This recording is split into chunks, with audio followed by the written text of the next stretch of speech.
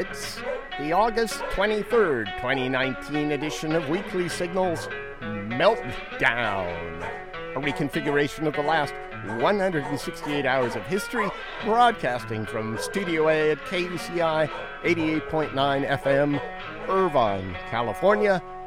I'm Nathan Callahan. And I'm Mike Kaspar. And as always, the second coming of God, Mahler, the fake news dog. Well, when you're God, you could do it on your own damn time. You know, that confuses me, too. The second coming of God. I'm not much of a theist. I'll put it that way. Yes. I'm not much, I know that much to of be a true. theist. Yes. But isn't God just supposed to be here? Yeah, he's here. Yeah, Apparently. he's That's here. what I've been told. Yeah. Yeah. So how can he come I don't know. a second time? I don't know. I mean, to I would be- assume to be- he hasn't to even be- come once, right? To be, I think... He is now and ever shall be. To be theistically correct, I believe they're talking about Jesus. So say Jesus. And I don't want to get into the, No, but he's the Trinity and all Trinity. That whole Trinity thing. Really, it's when crazy. you break it down... I understand If you really break that down, it gets very weird. Coming up, Yes. burping cows, guerrilla gardening, buying Greenland, and more. But first, what's your IQ, Mike? Or do you have one? Do I have one? Yeah. It's in some dispute as to whether or not I have one. I have mastered the art of regurgitation, so I'm not sure exactly what I do. Actually, Regurgitation? No, I actually did an IQ test in high school, so I do know what Really? my IQ at that point That's was. very unusual. Did you? Do you know what your IQ is? No, Okay. I'm not at liberty to say. Yeah, I think mine is a state secret. Yeah. Every year, millions of students sit down for standardized tests that can shape their lives. Because you get a bad score Yeah. on the universal standardized test, and they just put you out in a pasture if you don't do any good. Exactly. Test. They send you off to a trade school. Well, trade schools are great. No, I know. I say love that. trade- I'm you should sorry I not said say that. I take that's that back. vile. I said that, and I immediately regretted saying that. Yeah. I'm sorry. I was wrong actually, to say it that way. I have more respect for No, a lot of you're trade right. schools You're than right. I do for UCI. I apologize for having said that. Yeah, every year, like I said, millions of students have to take these standardized tests. The tests are like gatekeepers to higher education and job credentials and can determine everything from whether a student will graduate to federal funding for schools and teacher pay. So not only is it a judgment of you, it's a judgment of the whole system. That's right. More and more, that grading process, the grading process for these tests, even for written essays, has been turned over to algorithms, natural language processing artificial intelligence systems, or often called automated essay scoring engines. I don't know. That sounds awkward to me, right? It sounds about right. Yeah, I mean, sounds for awkward because it is. For academia Yeah. to do this, yeah. Anyway, these automated essay scoring engines are now either the primary or secondary grader on standardized tests in at least 21 states. So about half the country, at least, uses them. But the algorithms they use are susceptible to a flaw that has repeatedly sprung up in the AI world. That is, a bias against certain demographic groups. Okay. Yeah, Wow. because we speak different. We arrange our thoughts a little bit differently just because of the cultures we come from. Right. And some of the systems can be fooled by nonsense essays that use sophisticated vocabulary. In other words, you can just drop in a big word and the algorithm says, oh, you must be smart. Easy scoring engines don't analyze the quality of writing. They're trained on sets of hundreds of example essays to recognize patterns that correlate with higher or lower human-assigned grades. They predict what score a human would assign an essay based on those patterns. You know what I'm saying? They're Yeah, looking for yeah, patterns. yeah. The engines focus heavily on metrics like sentence length and subject-verb agreement, but are unable to judge more nuanced aspects of writing, like creativity. In other words, you can write the most creative essay in the world, and if your sentences aren't long enough and you don't use long words, Yeah. you probably get a bad grade. These algorithms gave higher scores to some students, particularly those from mainland China. I thought that was curious. Than did expert human graders. Wow. Yeah, that's a strange one right there. That is. The bias can severely impact how students do on high-stakes tests. Another study found that you can have complete incoherence, even like one sentence that has nothing to do with another.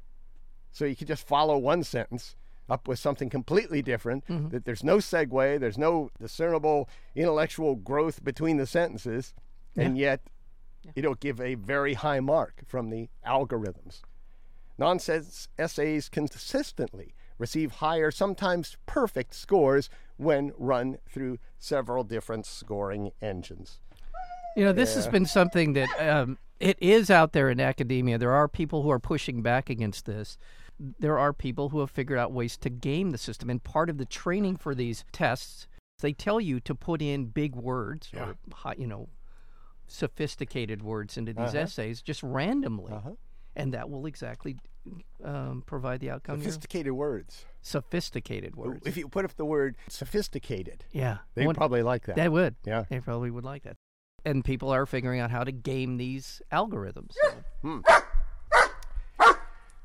Oh, boy. You know about those wildfires down in Brazil? Oh, please. 70,000 wildfires have been detected in Brazil's Amazon rainforest this year alone. 70,000. 70,000. It appears that farmers and ranchers are clearing land for crops and cows by setting these fires. Drought's also a factor in the fires. Right-wing Assad President Jair Bolsonaro is blaming non-governmental agencies and environmentalists because they're blaming him for loosening restrictions on development. That's what's going on there. Well, the speculation is that they're setting these farmers are setting these fires in order to essentially, as a welcome mat to Bolsonaro, as well as to companies who are coming in for mining and he wants to develop the Amazon, and this is the cheapest way to clear it for development. 70,000. This comes on the heels of the Arctic has been on fire now for several weeks. Yeah. You know what else is going wrong in Brazil? Bees. Yes. Yes, that's right. And these fires can't be helping the bees. No, this is terrible. And as it was described last night, I heard someone talking about this. Not only is the Amazon considered the lungs of the planet, they are responsible for more carbon capture than any entity on the planet. Now with these fires, we're now releasing tremendous amounts of carbon into the atmosphere, at the same time depleting the ability of the Amazon to absorb carbon. Any good. More than 5 million bees have died in Brazil in the last 3 months. You got to up that. More than 500 million bees have died in Brazil in the last 3 months. That's amazing. That's Can incredible. we go higher? We have 500 million. I got 500 million. Why 600 million? The main cause of death is the use of pesticides containing products that are banned in Europe, like neonicotinoids and fipronil. Right. They're nasty. The EU imposed an almost total ban on neonicotinoids last April because it kills bees. Because it kills bees. But in the same year, Brazil lifted all restrictions on pesticides. That's Bolsonaro's work there. Yes, it is. Things aren't looking good for bees around the world. No. In the United States, beekeepers lost 4 in 10 of their honeybee colonies in the past year, making it the worst winter on record. Now, they're assessing this to two different things. One is the pesticides, and the other is this little tick that has been getting in and boring in on. It's been attacking. It goes right them, to the bee itself. To the bee itself. Yeah. So there are two things in play here. Yeah. But the insecticides are something we can control. We have complete control over the spraying of these crops with these particular and types. For what it's worth, the insecticides don't work on the tick.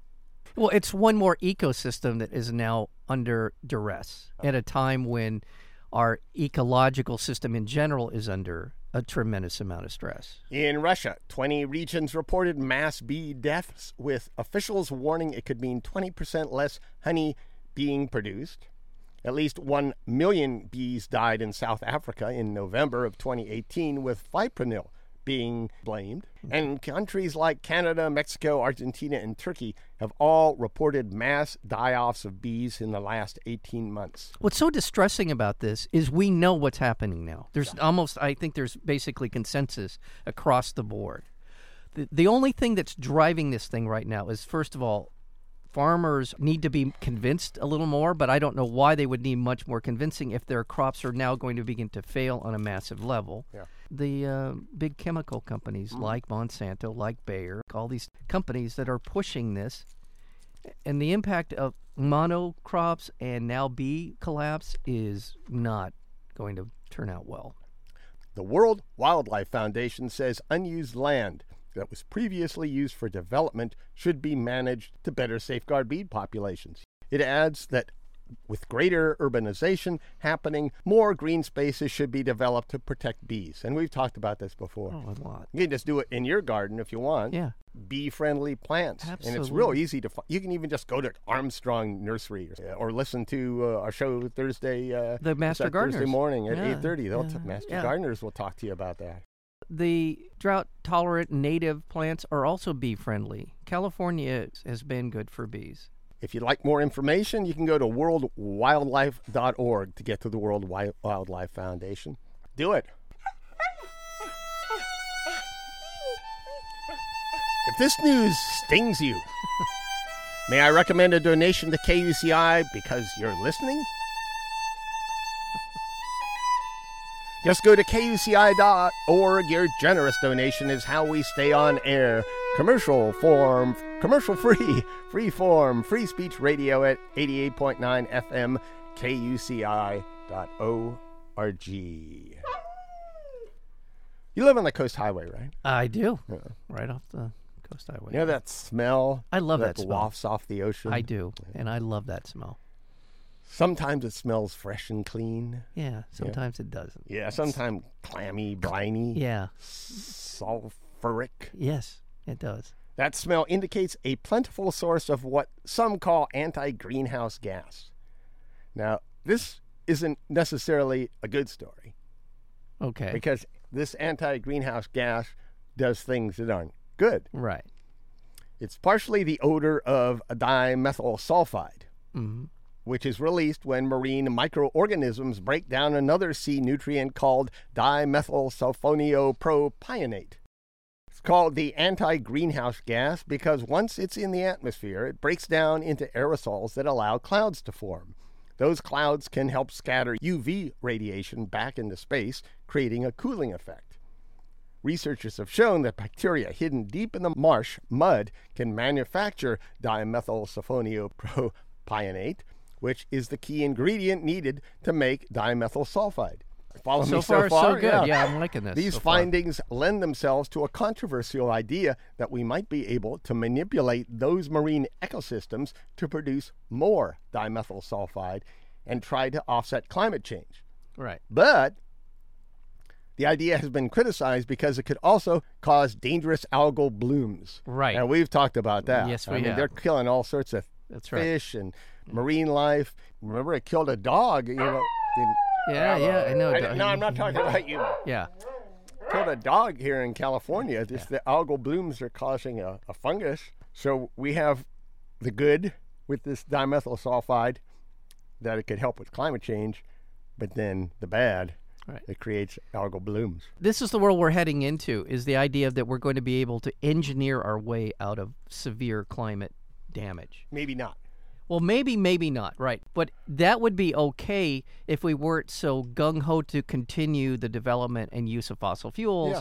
The idea here is, well, we can continue to play this game the way we're playing it now, with fossil fuels, with chemicals in the atmosphere and in the environment, all the different things that are so damaging to our ecology. But we'll just come up with a couple of quirky, weird scientific tricks to somehow begin to try and manage this. Well, we're out of our frickin' minds. This is not going to work. We have to change. Why don't we just stop using so much? Why don't we just stop? We're always asking, where consuming. can we get energy? Yeah. Well, that's a good idea, and let's look for it. But in the meantime, stop using so much. Yeah, exactly. There is no other way. The behavior of human societies has got to change, and it has to change quickly and pretty radically. If you're involved in a motorsport, stop it. Yeah. Period. That's true. Just stop it. Here's a better idea. Okay. Did you ever hear a cow burp, Mike? No, I never have heard a cow burp. No. I don't even know what it sounds like. I don't either. Hey, aren't you, I didn't Mahler? know they burped. You ever hear one burp? Oh, hell yes. Yeah. He's been up close and personal. Yeah. Yeah? Yeah. Yeah. Yeah. It smells like what? Okay. A pink puffy seaweed that can stop cows from burping. Actually stop cows from burping. They're burping out methane. This puffy pink seaweed is being readied for mass farming by Australian researchers. Okay. The particular seaweed species, called Asparagopsis, grows off the Queensland coast. It contains chemicals that reduce the microbes in the cow's stomachs that cause them to burp when they eat grass. And why is this significant? Because cows burp, with the massive amount of cows that we have in this country, because of the massive meat industry In the world. because of the massive meat industry. Yeah. You Dairy see, we industry. laugh and say, cows farting, cows burping, all that. It's like it's a joke. Yeah. No, they're releasing methane, which is even more damaging to the atmosphere than is carbon. And it is a severe issue. It's a big, big part of the problem with global climate change. Even a small amount of the seaweed in a cow's diet was shown to reduce the animal's gases by 99%.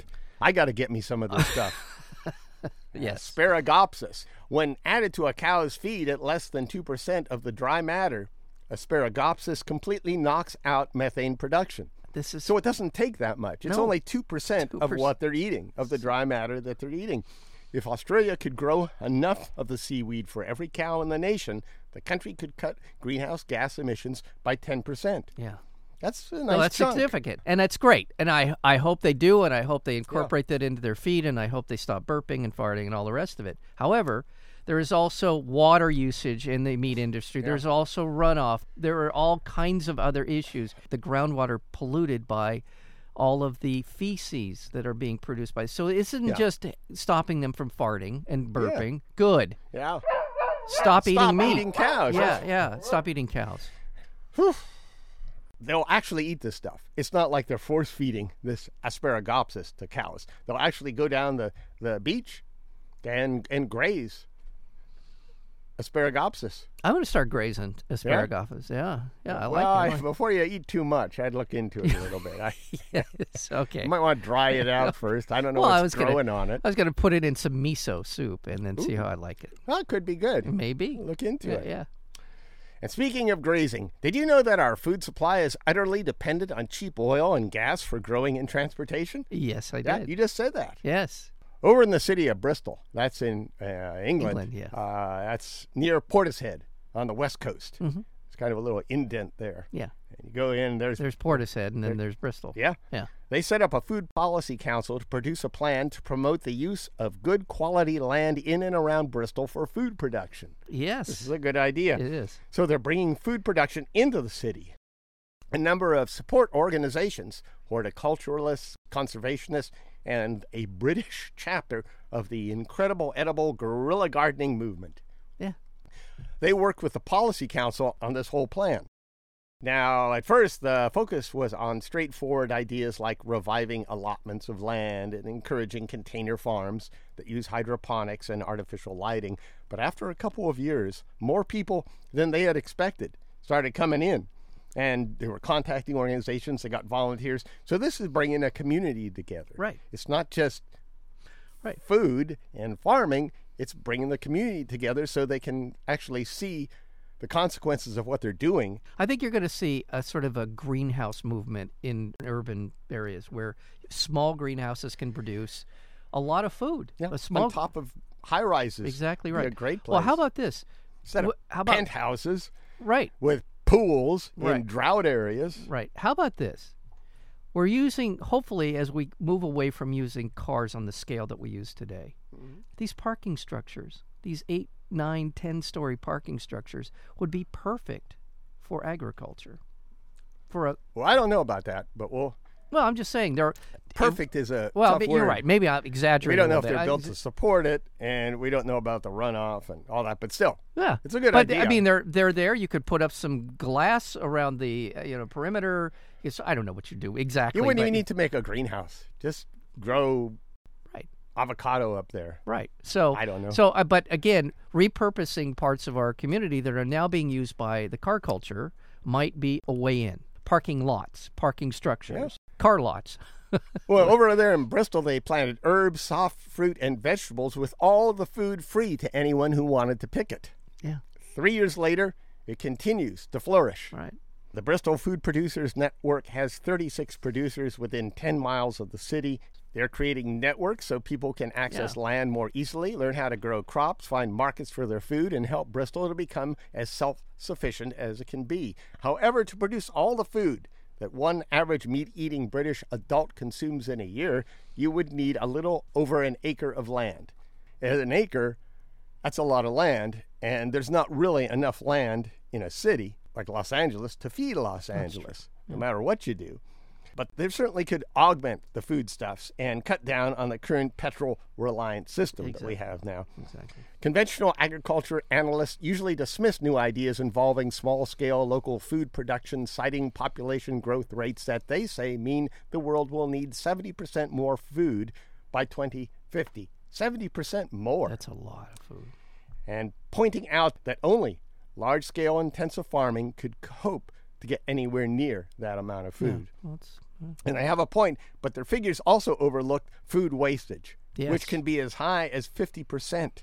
That was a figure that they got in 2008. We waste half the food I know we do. that we produce. I worked in a market, and I know how much food they threw away, and it was disgusting. Yeah. That's the drawback of a capitalist system. It is. Not trying to be anti-capitalist here, but that's what happens when you're basing everything on a profit margin.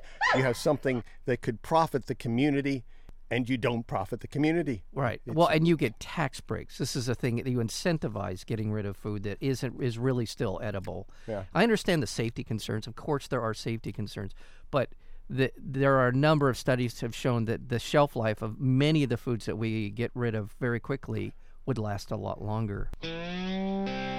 You're listening to KUCI 88.9 FM, Irvine, California. Visit us at facebook.com/KUCI 88.9, on our Tumblr blog at kuciradio.tumblr.com, on Twitter at KUCI FM, on Instagram at KUCI FM.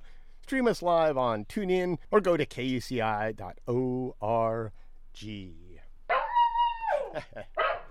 Scientists are bidding farewell to Öxarfjall. That's the first Icelandic glacier lost to climate change. Researchers gathered to memorialize Öxarfjall, known as OK for short, after it lost its status as a glacier in 2014. They put a little memorial up. The inscription says, "A letter to the future." OK is the first Icelandic glacier to lose its status as a glacier. In the next 200 years, all our glaciers are expected to follow the same path. This monument is to acknowledge that we know what is happening and know what needs to be done. Only you know if we did it. I don't know what else to say to that story except that it is beyond depressing to think about all those things. Who knows? Maybe somebody in the future will read it and go, they did it. Yeah. How did that happen? Yeah. Yeah. Well, you know what happened? do I know what happened? Yeah, do you know what happened? Mahler knows. Mahler knows. Yeah. Right now, from the ice sheet in Greenland to the glaciers in West Antarctica, Earth's enormous masses of ice are melting faster than at any time in history. If glaciers continue to melt at the current rapid rate, the meltdown will pose a number of hazards for the planet. The meltdown can displace people. We know about that. In 2100, up to 2 billion people, or about a fifth of the world's population, could be displaced. Yeah. The meltdown can diminish drinking water. Millions of people depend on glaciers for drinking water. Right. And if they go, no more drinking water. Right. And also, we've talked about this before, as the sea levels rise, the seawater intrudes on the freshwater supply, making it unusable, undrinkable. It threatens our food supply, and it can cause a health crisis, because as that water is rising, it's screwing up the sewage systems. Right. Even floods inland. It's not just coastal areas, it's floods inland. And airborne diseases from mosquitoes and other insects become more of a problem, more of a pandemic. This is getting depressing. No, now. I know. You're Yeah, depressing, Mahler, I Mahler. know. Yeah, boy. But, What is it, Mahler? Mahler, well, listen, Mahler, every show we try to offer a little, maybe just a sliver of sunshine in this otherwise gloomy news program. Yeah. Yeah. Yes. Yeah. What's that? You'd like to hear a Trump story? Okay. See if I have one, Mahler. Sit down. Once upon a time, an orange gas bag named Trump was scheduled to visit Denmark's Queen Margaret II, who partially oversaw Greenland, a huge island and an autonomous region of Denmark. Then last week, the orange Trump bag said his country, the United States of America, wanted to buy Greenland. Oh. In other words, he treated Greenland like property in Manhattan. Yeah, he did. He wanted to buy something and some people who live there who were not for sale. Tell me more about this evil oaf. The Danish Prime Minister described the suggestion as absurd Yeah. and said she hoped the orange Trump bag was not being serious. The territory's premier said Greenland is not for sale, but Greenland is open to trade and cooperation with other countries, including the USA. The Foreign Affairs spokesman for the populist Danish People's Party was more blunt. He said, if Trump is truly contemplating this, then this is final proof that he has gone mad. Yes, that's right, Mahler. So what does the orange Trump bag do? What does he do? He insults Denmark by canceling the state visit to Denmark's Queen Margaret II. Keep this in mind. Denmark has been a good ally of the United States for many years. Yes. Denmark lost 43 soldiers in Afghanistan before withdrawing its troops in 2013. Those 43 deaths represent the highest per capita death rate of any member of the coalition, including us. So they lost more people in proportion than any other country in Afghanistan at our request. Yeah. They were part of the coalition of the willing. And now, Greenland, Denmark refuses to be bought by the orange Trump bag and gets rewarded with a diplomatic insult. Yeah. That's true. It's all true. And speaking of orange stuff, from The Intercept. Yeah. Did you know that Secretary of State Mike Pompeo grew up right here in Orange County, Mike? I did not know that. Yeah. Yeah. Fountain Valley, Yeah. Santa Ana area. So something leaked into his brain here.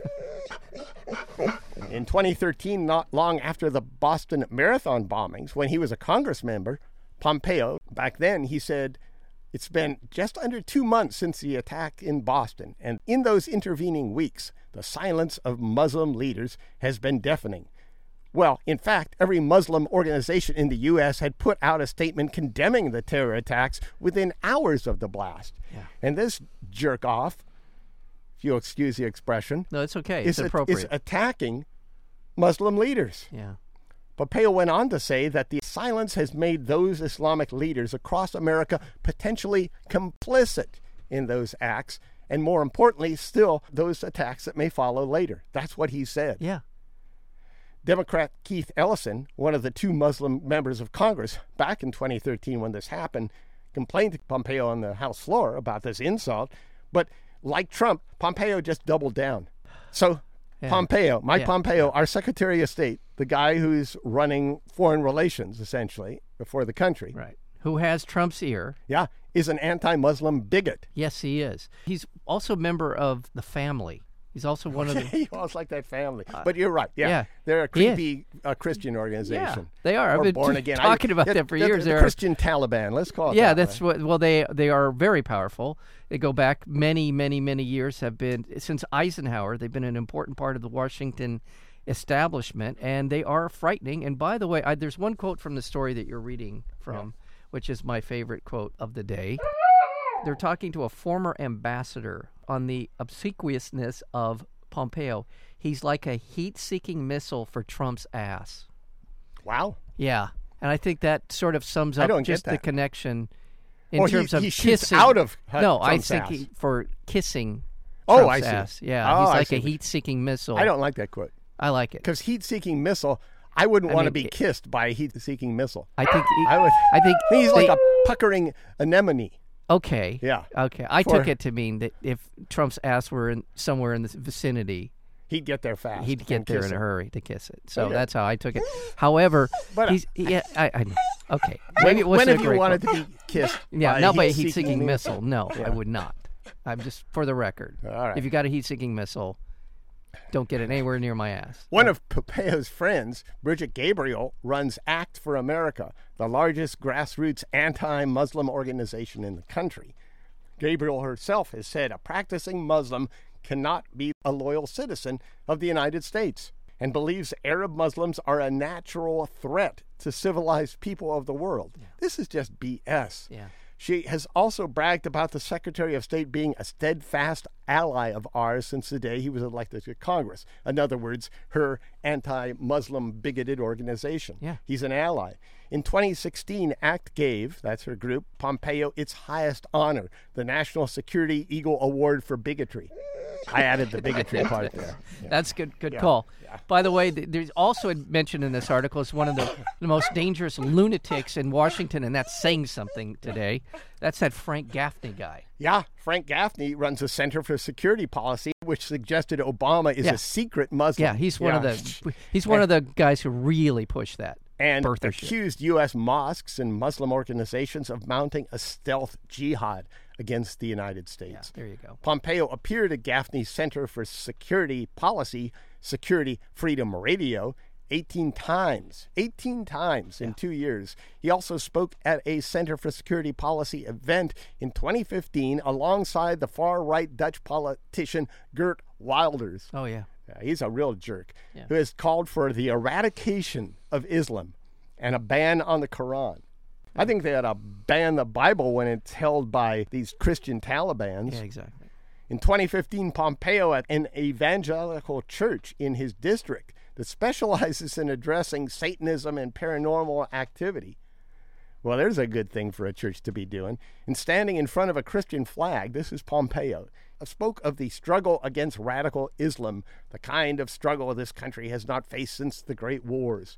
This is setting you up for something here, which is right. a war And in he's the Middle Secretary of East. State, by the way, guys. This is the same church, not the same exact location, but the same ideology that Sarah Palin belonged to. She belonged to one of that same exact ideology. He warned that evil is all around us. This is Pompeo. And cautioned the congregation not to be deterred by those who might call them Islamophobes or bigots. Okay, how about white supremacists? Yeah. Here's a little story for you. Okay. I'll be quick. Senator Sheldon Whitehouse and 4 other Democrat senators have stood up to the right-wing Republican-stacked Supreme Court with a filing that instructs the right-wing Republican Supreme Court to either drop a New York gun case that it accepted for the coming term or face public reckoning. In other words, they're calling out everything that the Supreme Court has been doing, including Merrick Garland, including saddling So up are they next to the suggesting they come before the committee to discuss this? NRA. No, he included it in the brief. Okay. Now, the brief, it's New York State Rifle and Pistol Association against the city of New York. So he's saying, we're going to go after you as far as your connection. Gotcha. I got you. You take this up to the Supreme Court, and we're going to question where your alliances are. And, yeah. Meanwhile, in other animal news, a planned animal overpass set to stretch over Los Angeles' 101 freeway entered its final design phase. It's the Liberty Canyon Wildlife Crossing. It's a 200-foot long, 165-foot wide bridge expected to provide safe passage for lions, coyotes, deer, lizards, snakes, and other wild creatures. That's right, Mahler. And what's great about this is 80% of the funds needed to construct the $87 million bridge will come from private sources. That's a good one. Yeah. The remaining is allocated to conservation projects. It's the biggest in the world. It's also a great place for predators to wait for a snack. Okay. And finally, I can see it now. Hey, we're heading what down would you to say the. if I castrated you right now, Mike? It would hurt. Yeah. And I would scream. Probably a scream that hasn't been heard by humans for many, many decades. Okay. Yeah. All right. Well, keep that in mind. Yeah. Yeah. A Florida man was arrested after he performed a botched castration in his home. Gary Van Ryswick, 74, is charged with practicing medicine without a license resulting in bodily injury. I guess that's a charge. Deputies came to Van Ryswick's home after a 9/11 hang-up call.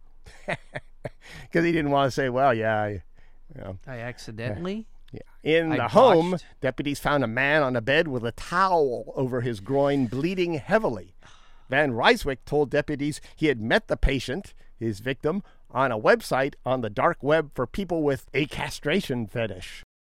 He told his patient, the castratee, that he had experience on animals, and in 2012, he had even removed one of his own testicles. You can subscribe to the Weekly Signals Weekly Review podcast at weeklysignals.com. weeklysignals.com. Subscribe now.